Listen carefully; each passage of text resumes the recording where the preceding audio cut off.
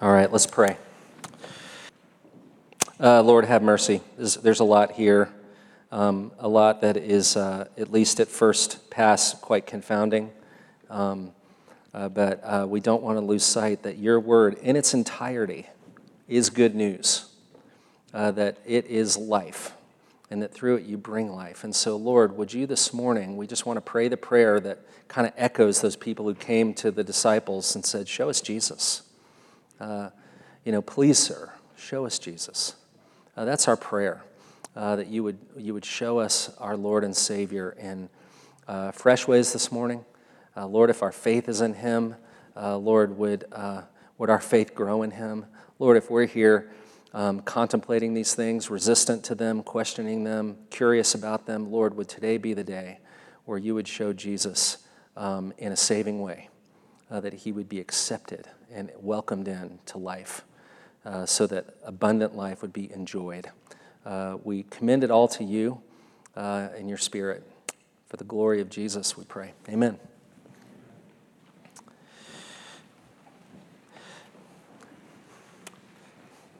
Well, not long before he died, Buck Owens, the country singer, gave an interview. And Buck Owens was not just a great musician, he was also quite a good businessman. He plowed a lot of his music earnings into the purchasing of radio stations in Southern California and did quite well with that.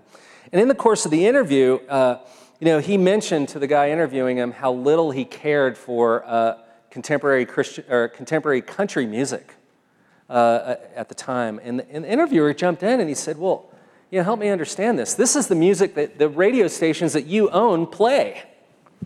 Isn't there some kind of contradiction there? And Buck Owens said, not at all. He said, you're misunderstanding the whole thing. I'm not in the music business anymore. I'm in the advertising business. And, it sounds so obvious, but it's kind of easy to lose sight of the business you're in. I imagine that, at the bottom of the failure of everything from business to football teams to churches to marriages, and all kinds of other things. It basically comes down to that, remembering what business you're in, remembering what you're all about. You lose sight of what you are and what you're supposed to do. Now, we're continuing in Mark, and Jesus is very focused on this exact thing. He is intent that his disciples would know who he is and what he's come to do. And what that means for them as his followers. And there's three themes, I think, that emerge from this that I want to just kind of hang our hat on this morning. We're going to look at Jesus' mission, we're going to look at human ambition, and then we're going to look at a kingdom destination. Now, Jesus begins by stating, or I would say rather restating his message.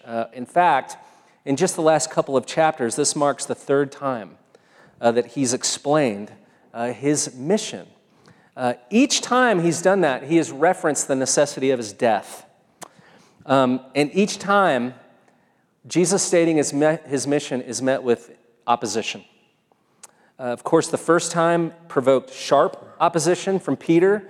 The second time, what we looked at last week, provoked kind of subtle opposition from his disciples. They brought up a Bible verse that they felt, might contradict what Jesus is telling them.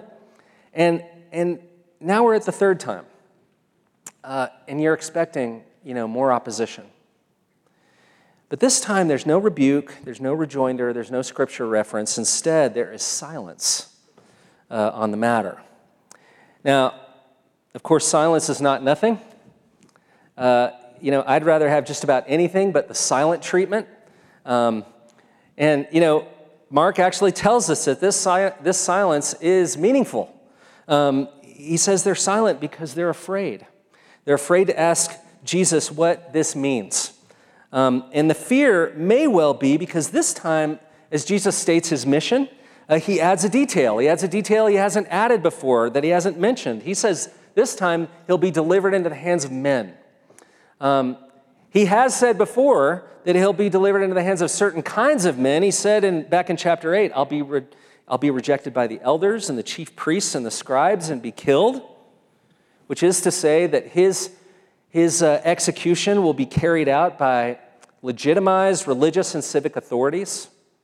We talked about this a number of weeks ago, about the importance of that it highlights, it shows how human governance, like human people, is broken, okay? That human justice is far from perfect justice, that at our best, we're pitiable kings ruling pitiful kingdoms.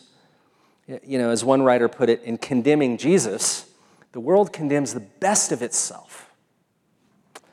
So Jesus won't die at the hands of the mob, but the mob will have a role, and he brings that up here. It's not just the rulers, but it'll be regular people who will have a hand in this, and that's significant. That's a very significant thing for the disciples to hear, because guess what? They're regular people. And what Jesus said means that, you know, they cannot take shots from the cheap seats saying, yeah, well, you know how these rabbis are. You know about these politicians. But if we were in charge, things would be different. Well, they wouldn't be. Jesus has just stated that, in fact, you don't stand apart from this, and in fact, people just like you will play a part. Now, that detail, allowed to soak in, appropriately, should have prompted, some introspection, some measure of conviction. But the next thing we know is they're fighting. They get into a conflict. I should say they're fighting again. This time they're arguing over who's the greatest. And, maybe this argument kind of flared up because they wanted to make it clear that even though Jesus will be delivered into the hands of men, it won't be delivered into this kind of, from the hands of this kind of man. I'm better than that. In fact, I'm better than all of you. And of course, this isn't their first argument, but it's becoming clear that all of their arguments, I think, are kind of emerging from the same thing. There's a taproot here. So lots of different kinds of arguments, but the source is the same. It's a little bit like in a marriage, right? I mean, you can be arguing about the bills one day and the toothpaste tube the next day, but, at the source of it, it's kind of the same thing. And for me, when I do premarital counseling, I talk about this, that the great enemy, the great destructor, is not merely self-righteousness, which we all have in great measure, but justified self-righteousness. Self-righteousness that I am convinced, I can justify. That, if only things would center more around me, if only I would be in the driver's seat, if only things would be done in the way I think they should be done, if the toothpaste tube was squeezed from the bottom end and not the top end, if the bills were put on auto pay and not, out of the checkbook, then all would be well. That's essentially what their fights are all about. Justified self-righteousness, a desire to keep themselves at the center, a desire for the mission to be defined by what they desire more than what Jesus is stating as his desires. And if there's any doubt about that, if there's any doubt about the intensity of that, here they are jockeying for position, fighting, arguing about who's greatest, while Jesus' words of being rejected and arrested and killed are still just kind of hanging in the air. It's quite a contrast, right? I mean, you have got unbridled ambition, in friction with Jesus' mission. And look, ambition rightly directed can be a good thing. We certainly celebrate it in our culture. But it wasn't so long ago that ambition carried a largely negative connotation. It was seen as something of a vice opposite the virtue of dedication. Where dedication was kind of understood as that drive that was characterized by a concern, a selfless concern for a greater good, whatever it may cost you personally. Ambition was seen as a drive, kind of characterized by the things that I want, driven by personal selfish needs. And the etymologies of these words kind of draw out that distinction. Ambition derives from words having to do with kind of navigating around things. Seeking favor, while dedication speaks of consecrating oneself, of giving oneself over to a greater purpose, of taking vows. And I get into that distinction because I think it's a helpful one to apply here. This personal concern for status among the disciples is overwhelming the greater purpose for Jesus to save. Now, this plays out quite dramatically in this passage, but it's easy to lose sight of how common a dynamic this is in a church. How easy it is for us to be more energetic about our status than our service. How easy it is for us to be more concerned with our felt needs being met than seeing that the mission of Jesus advance. Chief of sinners here, by the way. There's that old joke about the person who complained to the pastor, saying, "Pastor, I don't like the songs we're singing." And, the pastor said, "Well, that's okay because we're not worshiping you." And good point. And it makes the point, right? So, they've had lots of arguments, but, the taproot is finally being exposed, the source of it all. And that is what they've been arguing about all along.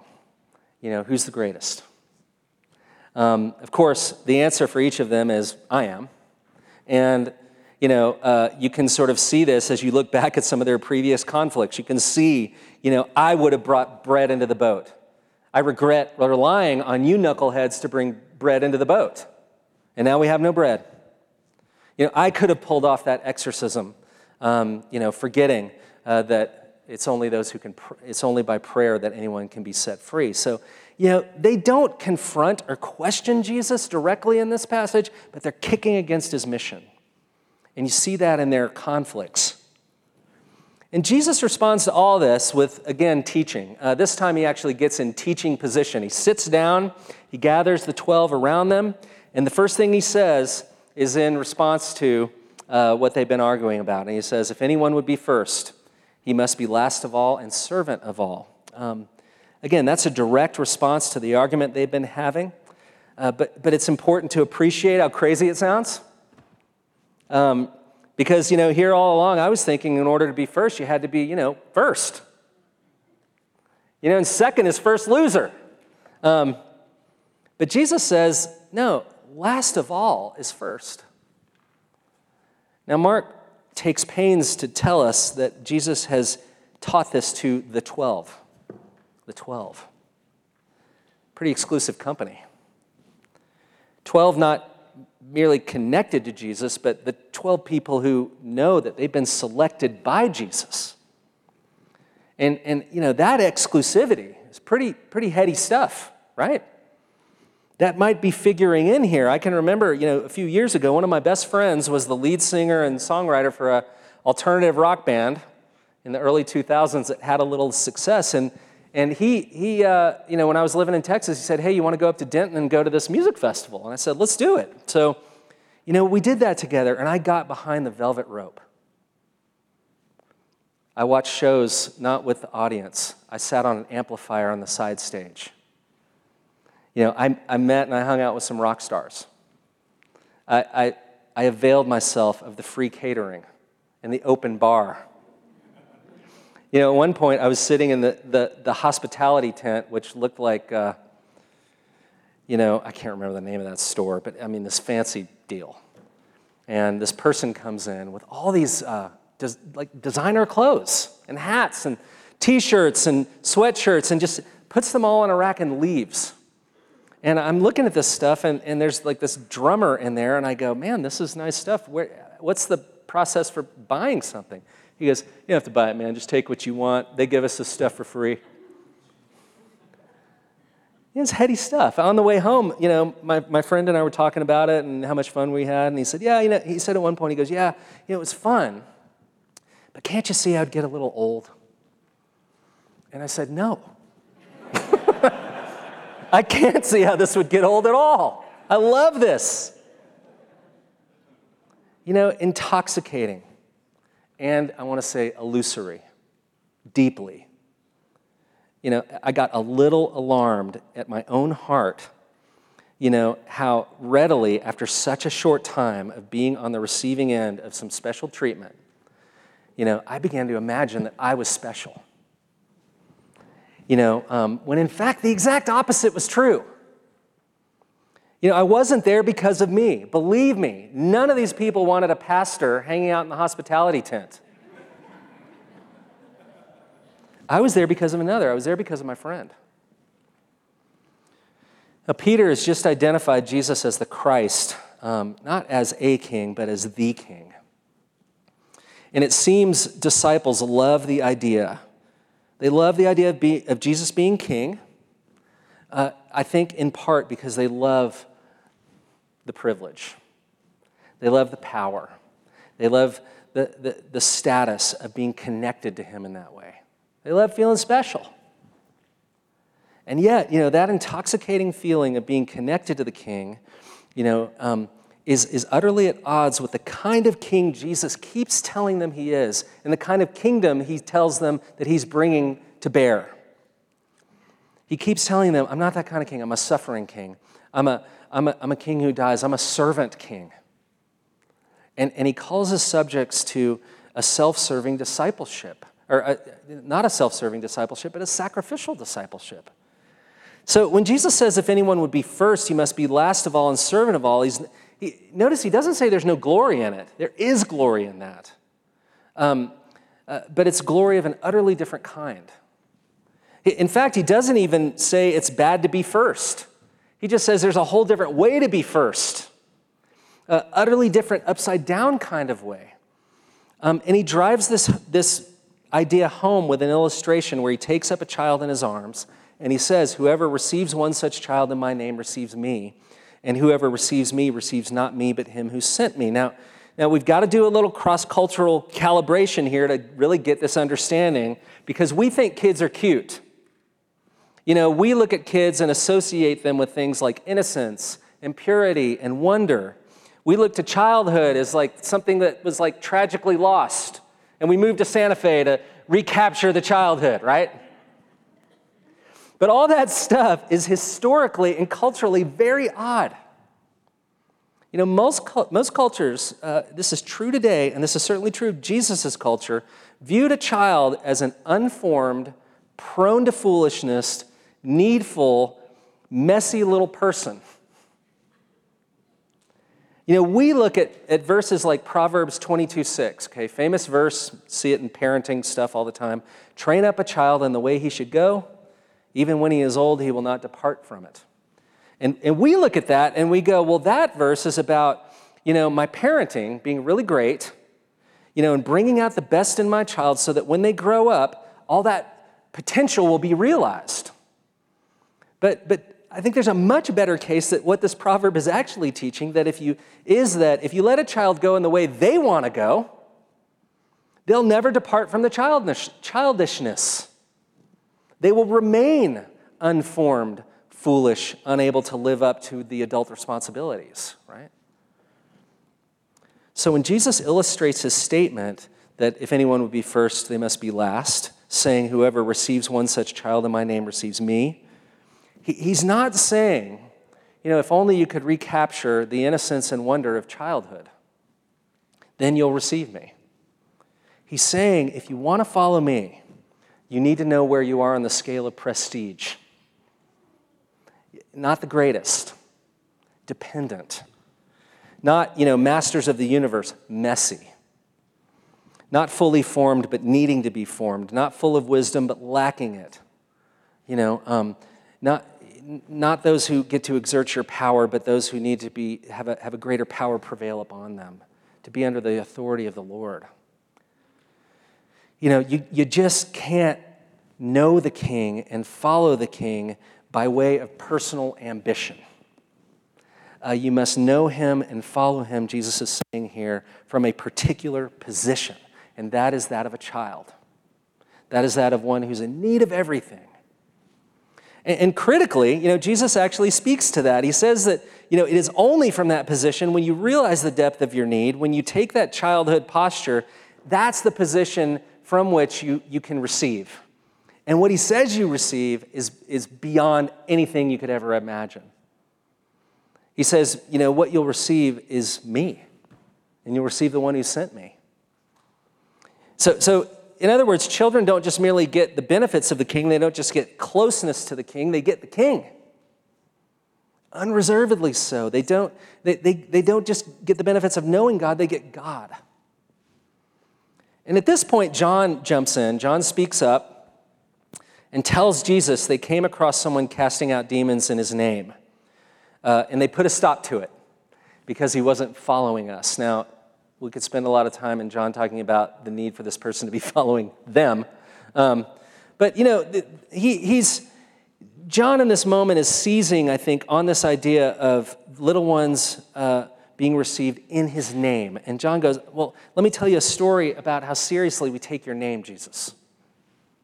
So he steps up and he gives an example of their allegiance to Jesus by saying, we confronted a huckster, who had the temerity to use your name to cast out a demon. Can you believe that? Now, in his description of this, John actually, if you notice, he speaks of two groups of people. He has kind of a one of us group, and then he's got a not one of us group.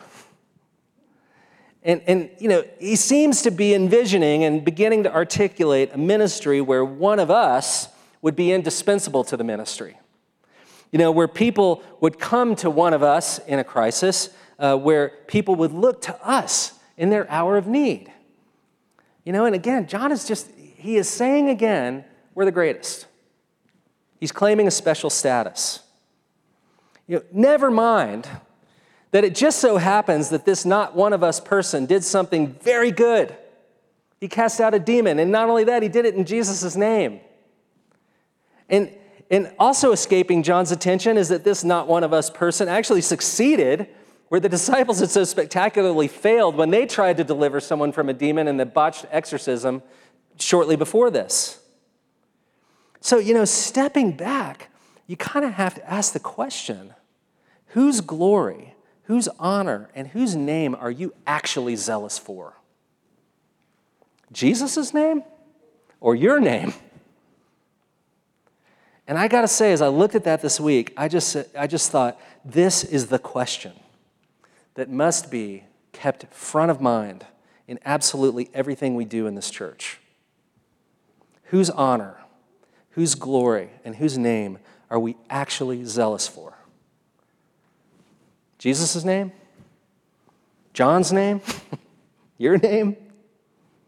Just to put a finer point on it, what if you applied that question to just everything you did? Everything we do, and there's a ton of good stuff we do here, but what if that question was applied to serving the needy, to knitting prayer shawls, to singing these songs, to preaching these sermons, to ministering to these kids? All of it, asking the question, maybe to put a finer point on it, who will be celebrated? Who will get the credit? Whose name will be remembered? Jesus or us? I gave an announcement a minute ago about our 20th anniversary service here, and that is a wonderful, worthy thing to commemorate. It's a wonderful thing to celebrate. But we must be very clear about what we are celebrating, about whom we are celebrating, so that we could say, along with the psalmist about the founding and sustaining of Christ Church Santa Fe, that this is the Lord's doing and it is marvelous in our eyes.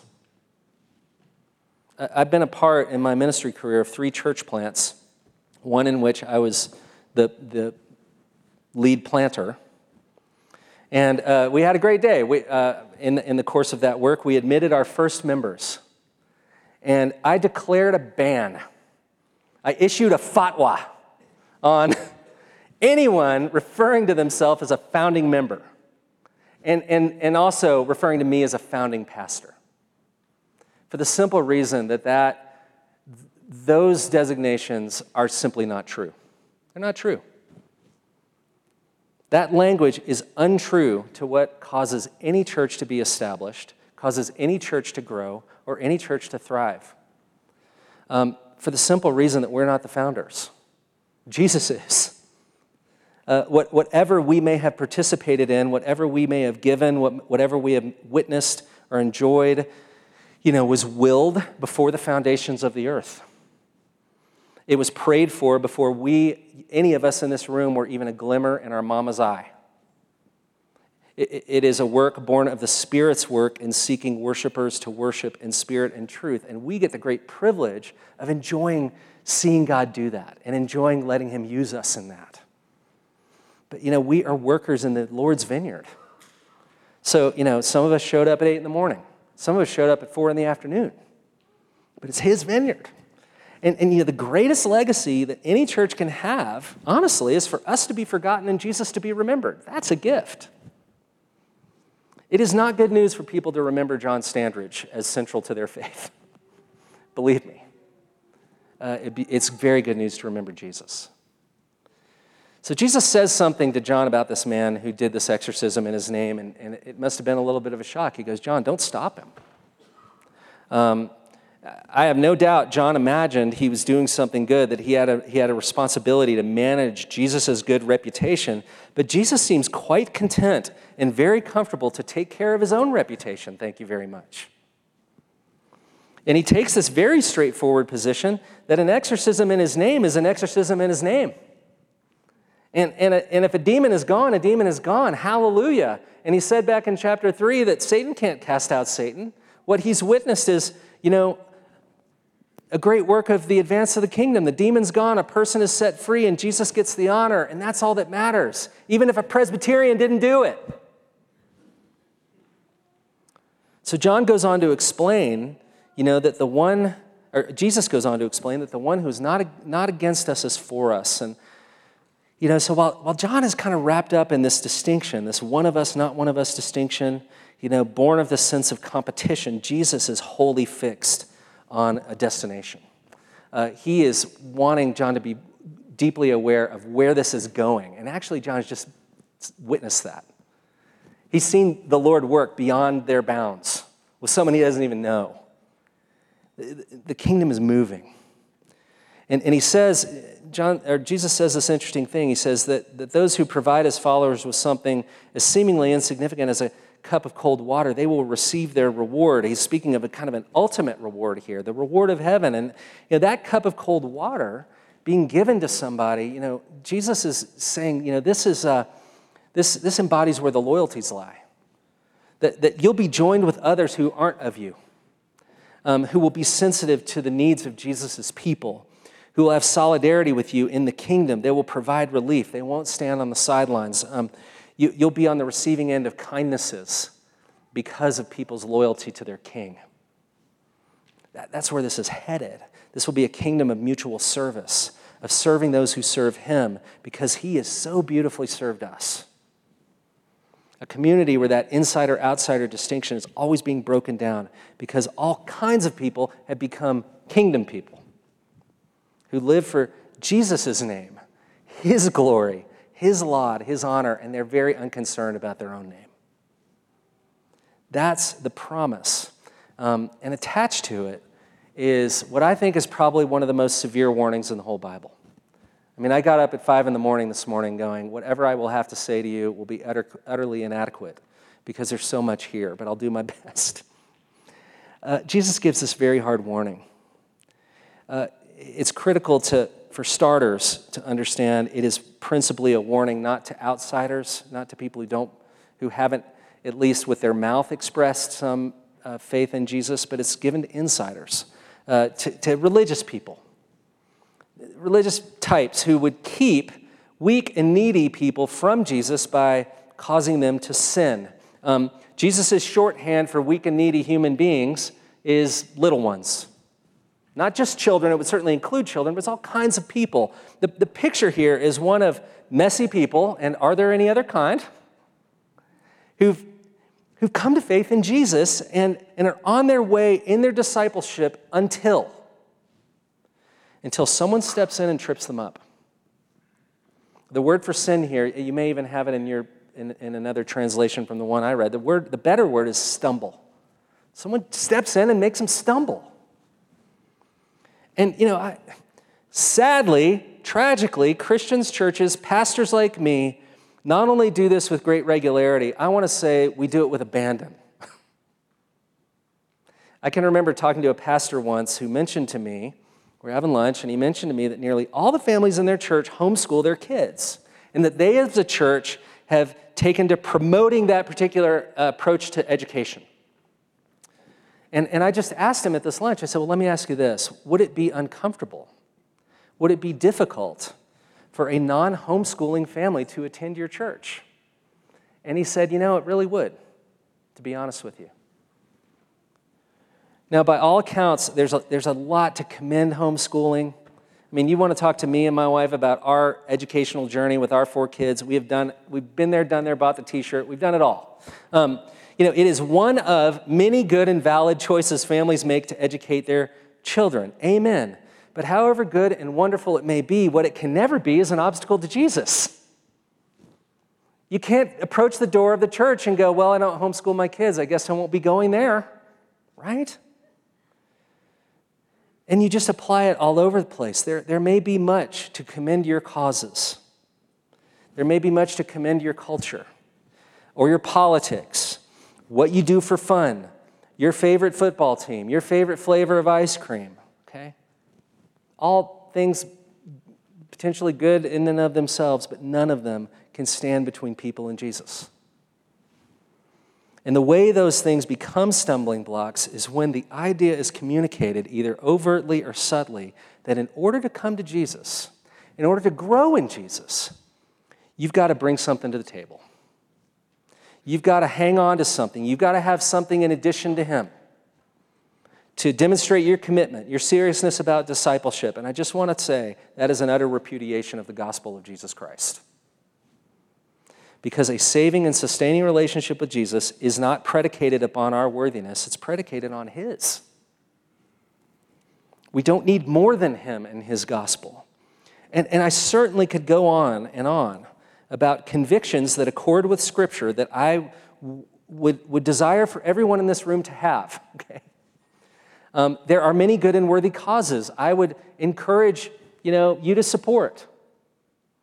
But were I to make the case that those convictions and causes are necessary for you to come to Jesus and to grow in Jesus, I would be doing immense damage to your faith. This is what Paul calls, in another place in the Bible, shipwrecking your faith. Just throwing it on the rocks. We begin with Jesus, and we trust that in coming to him, he will bring conviction. He alone is adequate for your conscience and will do the good work by his Spirit to align it with his will and that which is in accord with his holy word. And I am not at liberty to bind it. No minister is.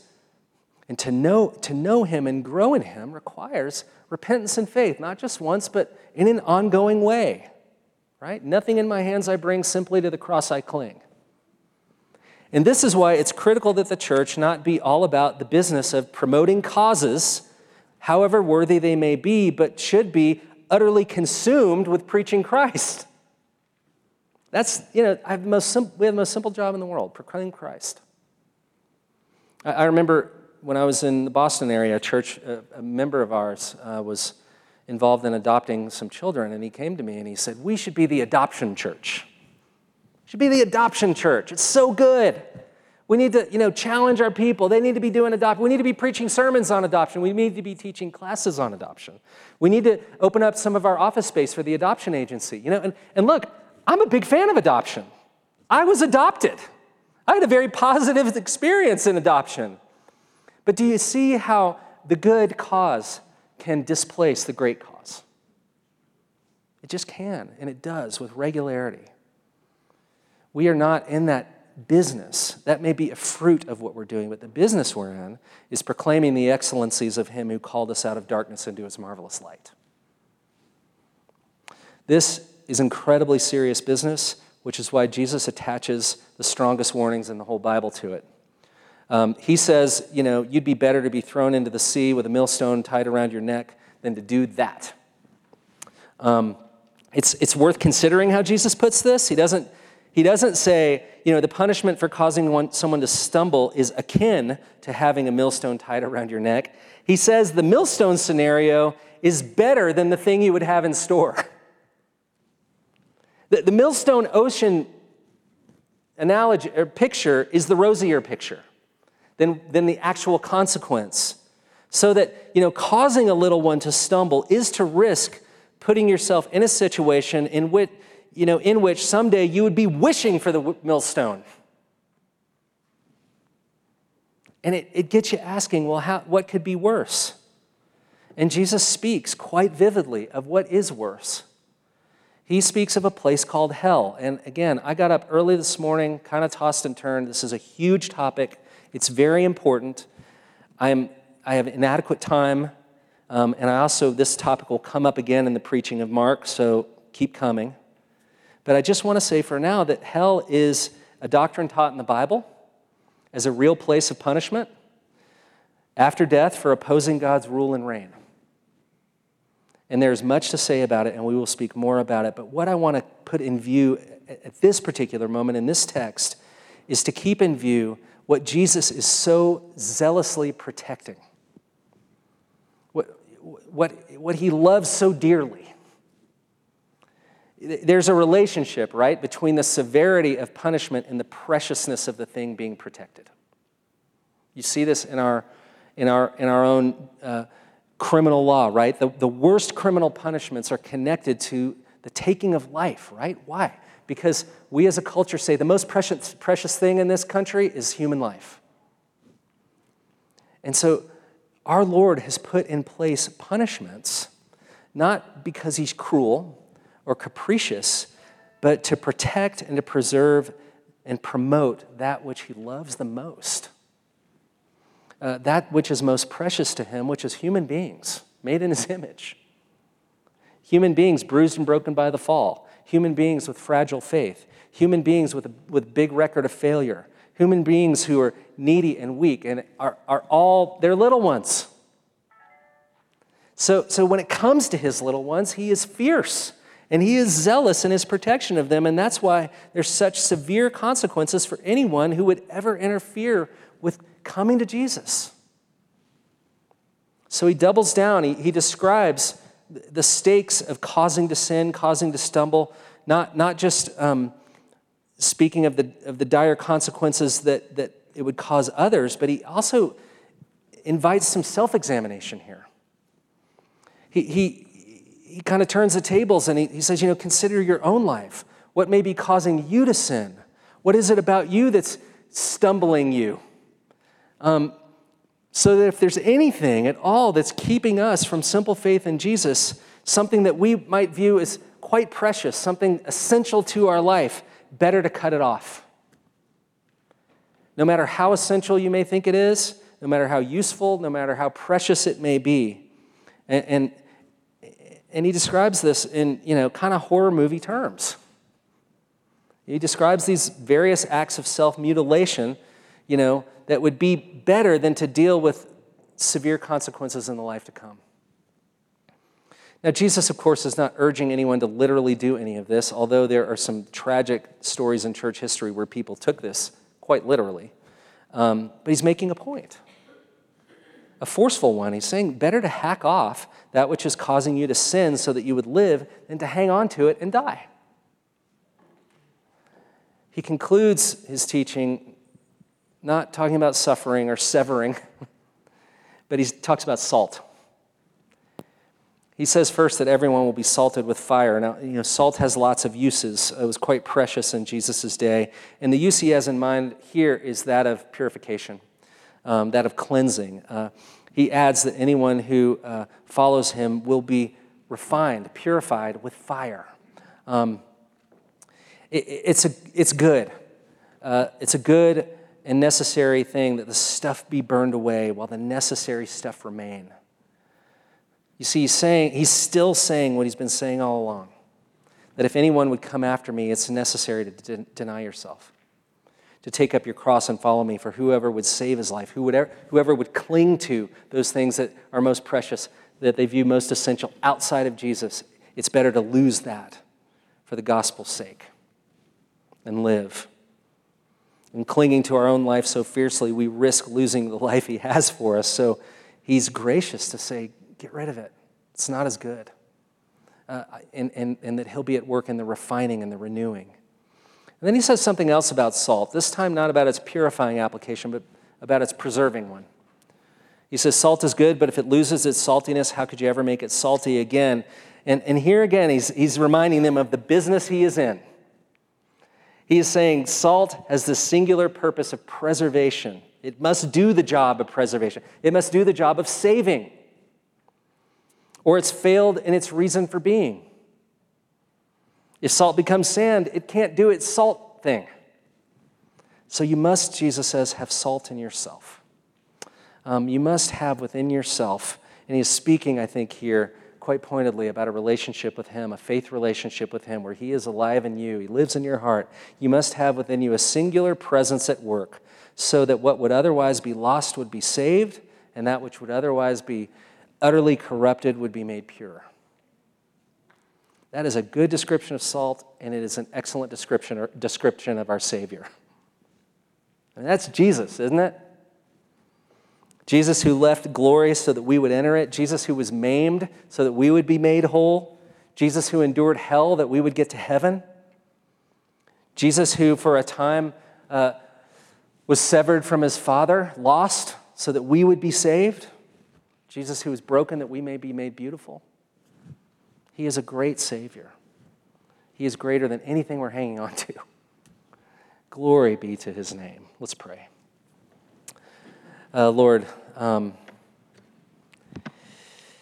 thank you for your word. I thank you, Jesus, for your zeal, your fierceness, and your love for your little ones.